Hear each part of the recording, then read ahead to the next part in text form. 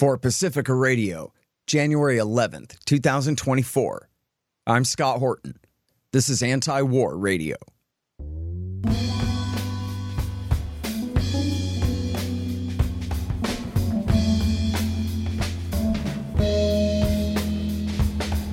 All right, y'all, welcome to the show.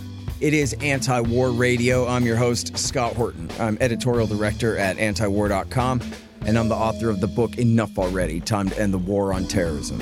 You can find my full interview archive, just short of 6,000 of them now, going back to 2003. In fact, we'll be at like 5,998, I think, after today.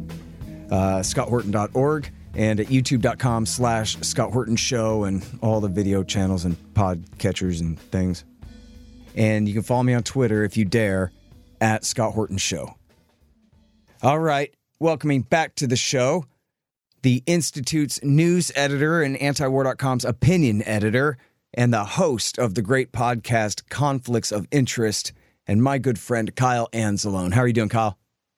Happy to be back on the show today, Scott. Great, man. Happy to have you here. And we got so much important news to talk about. First, let's do Israel-Palestine. Talk to me about the South African case in the ICC there in The Hague. And then also you've got a couple news stories here about Antony Blinken. I don't know why he even shows up in the morning. But anyway, first of all, what's going on at The Hague? Yeah, so it's the ICJ that they're holding it at. And I'm not sure, probably as the time we're recording, Scott, they're still ongoing.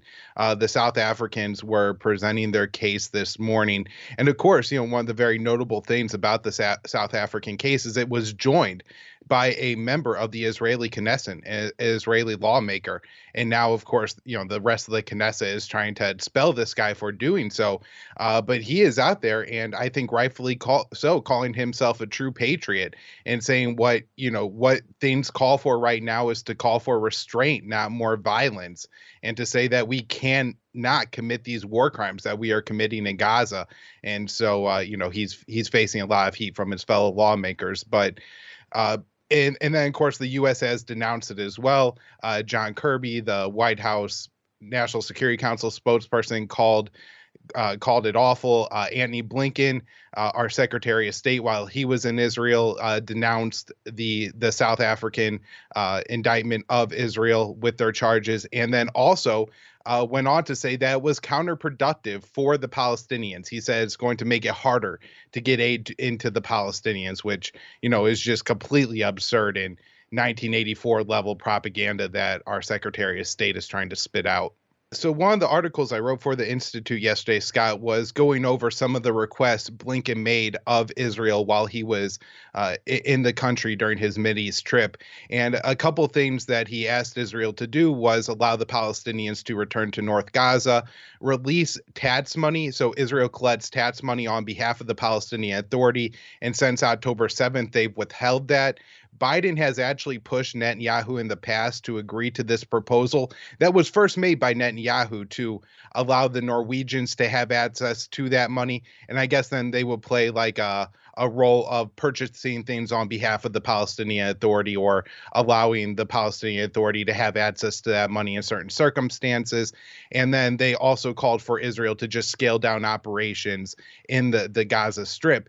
And we had Smotrich, the Israeli finance minister, post on X after Blinken's visit that, Blinken's real nice and we really appreciate our allies in the U.S., but we are not going to release that money. And so this seems to be a top agenda item for President Biden, releasing the Palestinian tax money. I think it's really important to what Biden sees as his long-term plan for Israel, which includes the Palestinian Authority eventually governing the Gaza Strip after the Israelis end their military campaign and eventual military occupation, which of course can happen if the Palestinian Authority is bankrupted by Israel and collapses well before then. So he's really trying to get Israel to release this money, and apparently hung up on Netanyahu and said fits this, and ended the phone call with him last month over this issue. And it seems the Israelis still aren't going to fix it.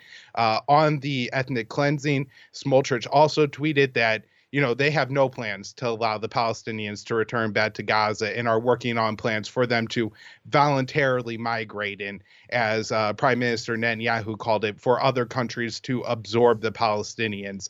And actually, while Blinken was in Israel, the Israeli Defense Minister Gallant said that Israel would be escalating their military operations in the southern half of the Gaza Strip. So, everything the U.S. is asking for, Israel is saying absolutely not. And Blinken just states it.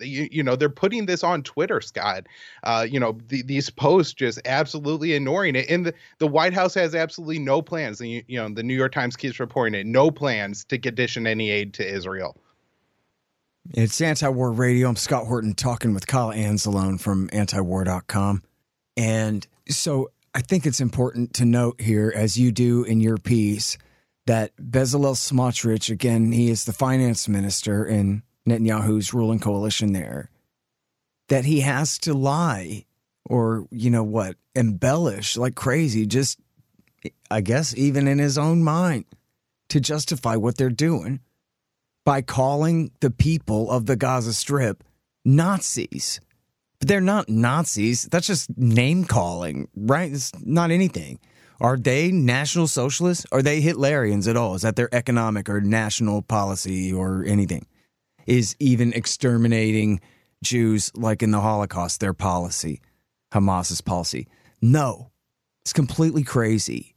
And then this is, a government minister saying this is our policy. Our policy is based on, that's like saying Saddam Hussein did 9/11 or something crazy like that. It's just not true.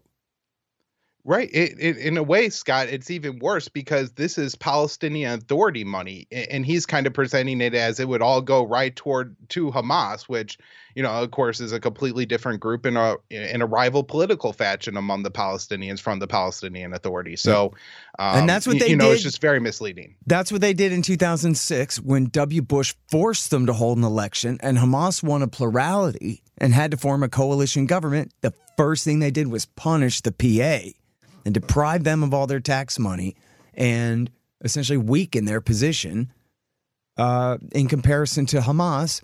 And then they tried to sponsor a coup by that same weakened Palestinian Authority, which, of course, failed and led to Hamas taking over the Gaza Strip under Israeli overlordship and siege, of course, in context here. But, yeah, now talk about the, if you could, Kyle Anzalone from the Institute and antiwar.com. Tell us about the humanitarian crisis in Gaza now, as far as numbers of people killed and wounded, and also these reports about hunger and even starvation, disease, and, if you can imagine, the refugees of the refugees of the refugees from North Gaza now, living in tent cities down there near Rafah, or what is going on down there? Yeah, Scott. So this is really awful, and I'll try to run through all the statistics that I kind of have handy here. The number of dead by the official count is over 23,000, although all along it's been reported that that's the official number, and there are quite a few other people that have been killed that are not counted there. There's at least another 8,000 people missing, and among the dead, nearly 10,000 now are children, and 6,700 are women. So a pretty strong percentage are definitely civilians. And what you're saying there is you're referring to people who are still lost under the rubble or will never be found, right? Because the Israelis are just bulldozing the rubble as they go, and so these are just people who will never be seen again or get a burial. Right. Or many of them buried alive. Right. Maybe years down the line, people will recover skeletal remains or something like that, but certainly no kind of dignified burial, and probably won't ever be counted. Years after the Battle of Mosul in Iraq, where there, far more construction equipment and funding to find people, they're still finding, not still, but 3-4 years after that conflict, they were finding bodies under the rubble there. So you can only imagine for Gaza, there's just a lot of people who are never going to be counted. And I guess eventually missing will become dead and never found. Yeah, they'll just be MIA and presume KIA, right? Right. And by the way, so this is in Reuters, and I'm sure other places you may be able to expand on this, but I've seen it reported multiple times in the Western press that Israeli authorities ratify these numbers. and say that, yes, it is true. And then, according to Reuters, but they insist that 1/3 of them are combatants, which is a nice way of saying that the super majority of people they've killed have been innocent civilians. And that's accepting their proportions there. But they agree with the totals. So for everybody who's heard over and over that, oh, those are just Hamas's numbers, well, no, they're not. Right. And even a State Department official, Barbara Leaf, said that the numbers were likely an undercount. And UN officials have said the same thing all along. And there is a track record of the Palestinians. I think there's a good article by Matthew Petty in Responsible Statecraft on this, how for years and years, the Western press just reported the numbers put out by the Gazan Health Ministry because they were always shown to be accurate. And it's just now in this conflict that suddenly they're constantly denounced as, oh, these are just the Hamas statistics. Right. It's just propaganda to try to put you and me on our back foot where we got to defend against all this stuff. Iraq War II is the benchmark for all this, right? If you're arguing against Iraq War II, you had to explain what it was really about. At the same time, you had to debunk all of the lies about what it wasn't about. So even though it's not about weapons, I still got to talk to you about mustard gas and aluminum tubes and African uranium and all of the rest, right? You got all of the smoke screen that you want to just dismiss as smoke screen, but you really have to go through and confront those one at a time as well. These numbers are credible. The Israelis admit it, and we're talking tens of thousands of innocent people blown apart and buried alive here in this thing, and with 100% American support for every bit of it. And I read a quote from an Israeli general saying we could not do this without America. It's their planes, their bombs, their everything. Without them, it'd be over. Yeah, and Scott, there's also a new article out in Plus 972 magazine, which is, of course, a Tel Aviv-based outlet, where they go over the torture situation in the Gaza Strip, where Israeli forces go into a neighborhood, they round up all the men, and they strip them down to their underwear, they blindfold them, put a bag over their head, handcuff them, place them all very close together in a truck, and haul them away somewhere. Nobody has any idea where they're going. The Israelis aren't reporting it. People who have since been released from these camps report that they're deprived of food, medication, water, and so anybody in their 50s, let's say, that has a heart condition is just dropping dead. They're torturing people, cigarette butts, putting them out, beating them in various kinds of ways. They're chaining them to fences for long hours of the day, not giving them food and water, making them soil themselves. So it's a really horrific situation. And of course, I'm sure all the Palestinians that are dying, dropping dead in these prisons are probably just being buried in a mass grave somewhere and not really counted. Man, and then, so tell us about this article, Israel choking aid deliveries into Gaza, that you wrote here at the Institute.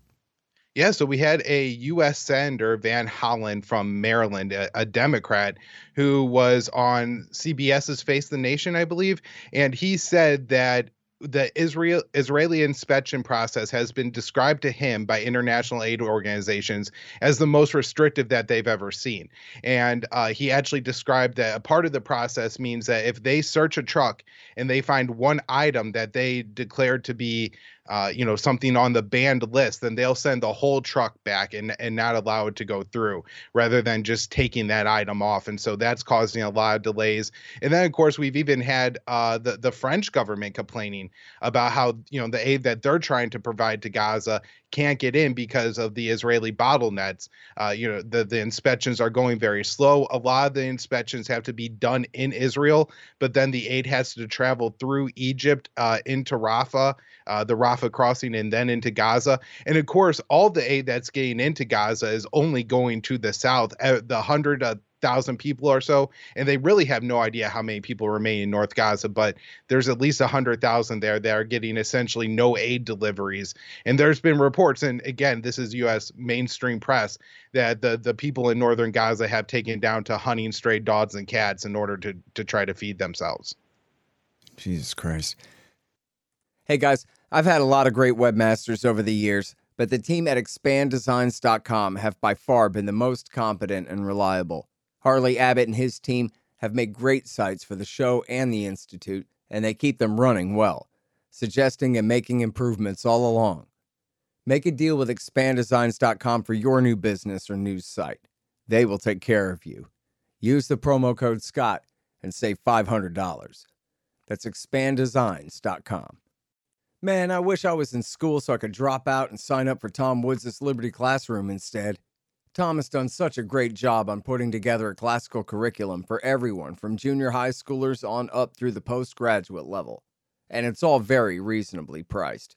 Just make sure you click through from the link in the right margin at scotthorton.org. Tom Woods' Liberty Classroom. Real history, real economics, real education.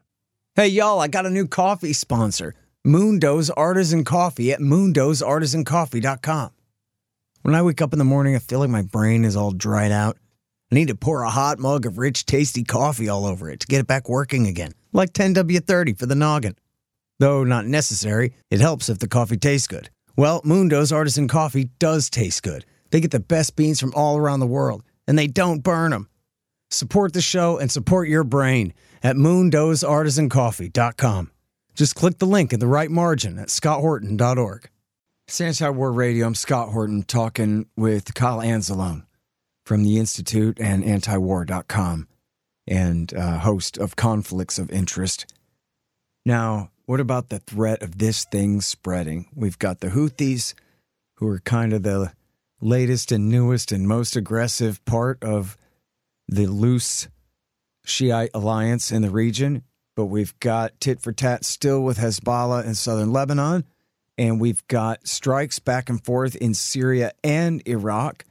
And man, if I read this right, Kyle, you got Biden's own people complaining to the Huffington Post that he's kind of off on a rail and they don't know what he's going to do. And they're really worried. People inside the White House are really worried that Biden is going to allow Israel to expand this into a regional war against the Shiites. Yeah, and it seems, of course, if Israel would choose to expand the war, it would be against Hezbollah. That's where most of their strikes have been. And yeah, the Huffington Post report that there is members of the White House that feel like they are constantly trying to pull back from the ledge here. But they say that the problem is that this is a firm policy of Joe Biden. And even the New York Times reported that this has been the thing that Joe Biden has been most personally involved with during his time in the White House.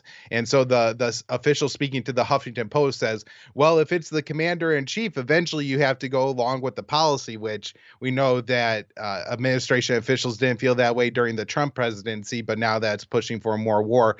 Suddenly they can't do anything to resist the president. Of course, resigning would be another thing that you could do and publicly come out and say what a disgrace Joe Biden is for doing this. That would be really important. And but we're not seeing very much of that. So yeah, that's really important. It does seem like there's been significant escalations. Israel has killed a Hamas official in Beirut.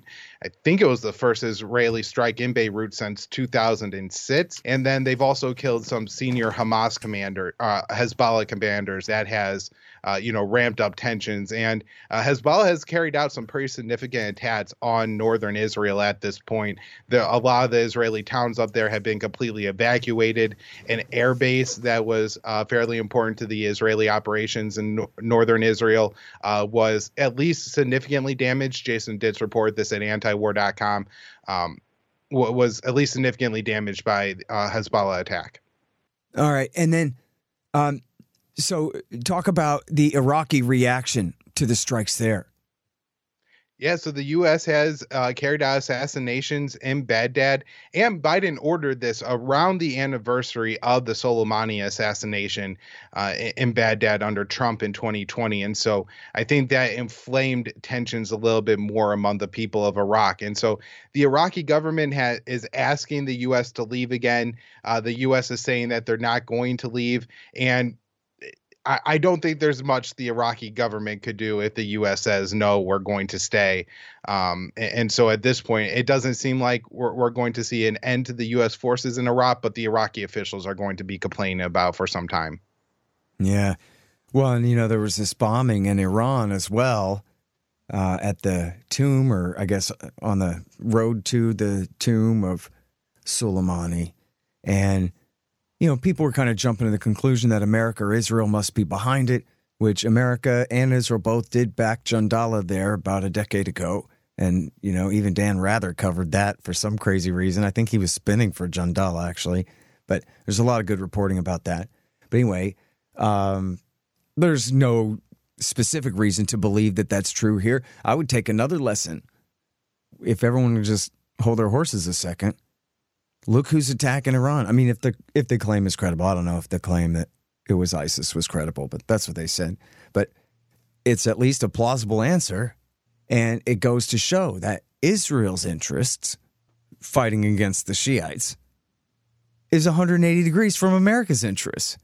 When the people who slaughter Americans and Europeans by the thousands are from the Sunni side, the bin Ladenites, whether ISIS or Al-Qaeda or their different breakoff groups. And of course, in the past decades, well, of course, especially during Obama times, even have us fighting on Al-Qaeda's side against the Shiites. And so it just goes to show, when the neoconservatives talk about American and Israeli interests, they pretend that it's all one and the same thing. Like Michael Ledeen used to say, Tehran is the terror masters. Well, they're not behind bin Laden, so ain't that completely irrelevant? What, they back Hezbollah? What the hell does that mean? Who cares about that? Southern Lebanon isn't on America's northern border, is it? Right. And I think there's a couple other important points there too, Sky, and another important lesson here. And that is, Iran is always portrayed as this bloodthirsty, irrational country that just wants to kill Jews. But here, about 2 days after the former prime minister of Israel claimed credit for an attack in Iran and also said that Israel should carry out more attacks in Iran, you had this massive explosion at the gravesite, or at, a shrine for, one of the most heroic figures in recent Iranian history. And rather than using that and exploiting that to attack Israel, the Iranian government has, been relatively reserved. They're saying that they're going to carry out a response. And they're certainly going to do something in response here. And I think they've, said that there's some ISIS person that they're looking at here. So, just the way everybody portrays Iran clearly isn't correct as the way the Iranians are reacting here, because they really could, use this to portray as, oh, this was definitely the U.S. and its allies in Israel. Yeah. All right. It's Anti-War Radio. I'm Scott Horton, talking with the great Kyle Anzalone from antiwar.com about all hell breaking loose. And of course, for the last few months, all attention has been diverted to Israel-Palestine, away from what's truly the most dangerous thing in the world. I mean, even if it turned into a regional war, even if you had new Sunni and Shiite alliances against American Israel in a full-scale regional war over there, that's still really nothing compared to the risk of getting into a tangle with the Russians, who are sitting on a pile of 7,000 H-bombs, who could annihilate our entire civilization in an afternoon, permanently. So, what's the latest out of Ukraine, Kyle? I'm very interested to know.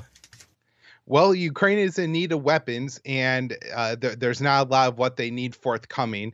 When it comes to the F-16s, we got news that the first shipment is supposed to be 3 F-16s coming from the Dutch, has been delayed by another 6 months. I think they were hoping to get them right around this time, and they're now saying Q2. So I'm guessing sometime in June is when they're looking at shipping those F-16s to Ukraine.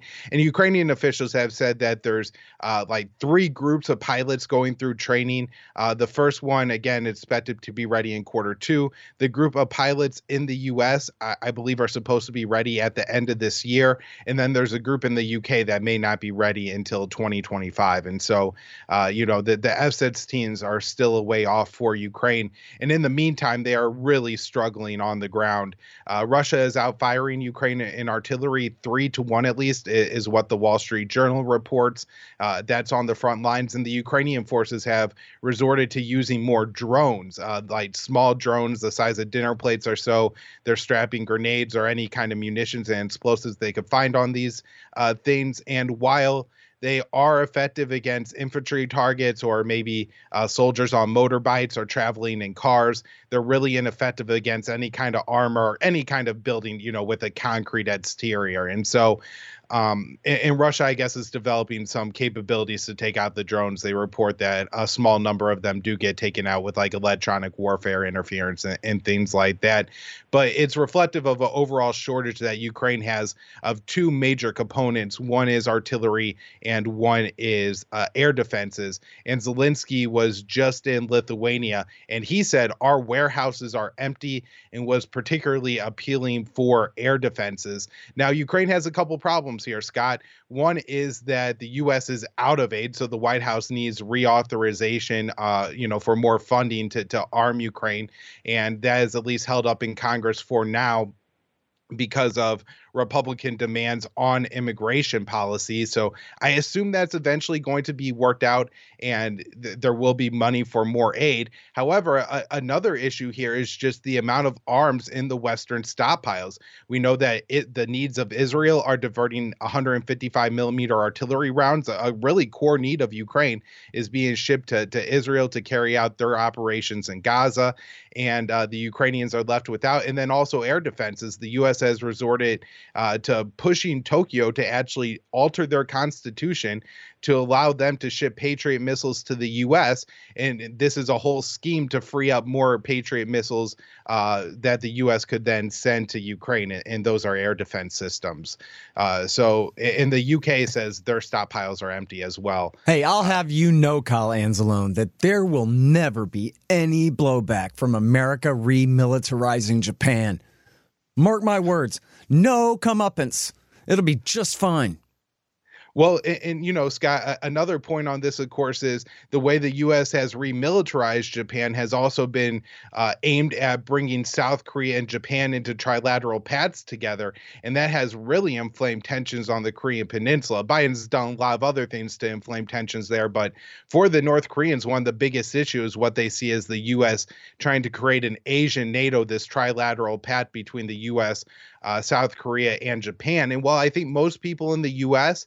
probably think that they would utilize this alliance to defend Taiwan from China, the North Koreans see it as a real threat. And, it wasn't so long ago for the North Koreans that they were living under Imperial Japan in really, really miserable and awful conditions. Yeah. Well, I think it is important to go back to the Huffington Post story about Biden calling the shots on Gaza. There's so much speculation about who's really in charge. And I think really that's the scary answer here is Joe Biden is. And he's the same Joe Biden he's always been, and only now he's just too old to think straight at all. And he's risking conflict in Korea over Taiwan, threatening regional war in the Middle East, and while we're in the middle of a proxy war with Russia. And now, what about the talk recently that, geez, we kind of know the Ukrainians lost now and we're sort of admitting it now after 2 years, and so maybe we should begin to find a way to wind things down? That had a piece in the New York Times. Aha, Putin is licked. He's willing to accept Ukraine's surrender, possibly. What do you think? Yeah, maybe that will be the only way that the West is able to portray this as a victory. They'll take their ultimate fantasies of Putin really wanted to conquer Poland, but had to stop halfway across Ukraine, and that's our real victory here. Yeah, exactly. We only gave him 4 provinces, so... But like I was saying before, Scott, I think the Western war aims in Ukraine are hitting real logistical problems here. And it's not just ammunition and money, it's also manpower. One of the Ukrainian platoons interviewed by the Wall Street Journal said they had half the number of troops that they should have in their platoon. And this seems to be pretty consistent. And the Ukrainian, I believe, interior minister recently said there's been 500,000 casualties. And he was talking about casualties severe enough to take people off the battlefield. So not just minor injuries, significant injuries and deaths there. What an absolute catastrophe. I saw a tweet this morning. Somebody said, hey, Taiwan, heads up. This is what we have in mind for you. Do not trust the United States of America. And it just showed, I think it was Bakhmut in absolute ruins. And can you imagine America saying, hey, go ahead, we've got your back, and getting into a war? How this ends up. We ran an article on that by John Walsh this week at antiwar.com because Taiwan has elections coming up, I believe, this weekend. Right. And how much time we got? Nope, none. Next time Thank you very much for your time, everybody. That's Kyle Anzalone. He's news editor at The Institute, opinion editor at antiwar.com, and check out his great podcast, Conflicts of Interest, 3 times a week. Really appreciate you, Kyle. Thank you, Scott. All right, y'all, and that's Anti-War Radio for today. I'm your host, Scott Horton. Again, find the full interview archive and sign up for the podcast feed and everything at scotthorton.org or at youtube.com/Scott Horton Show. Follow me on Twitter at Scott Horton Show. And check me out this Sunday in the Orange County Register. I've got an article in there called RFK Jr.'s Unconditional Support for Israel is Costing His Campaign for President. I think you'll like it. And I'll be back here next Thursday, as always, from 2:30 to 3 on KPFK 90.7 FM in LA. See you next week.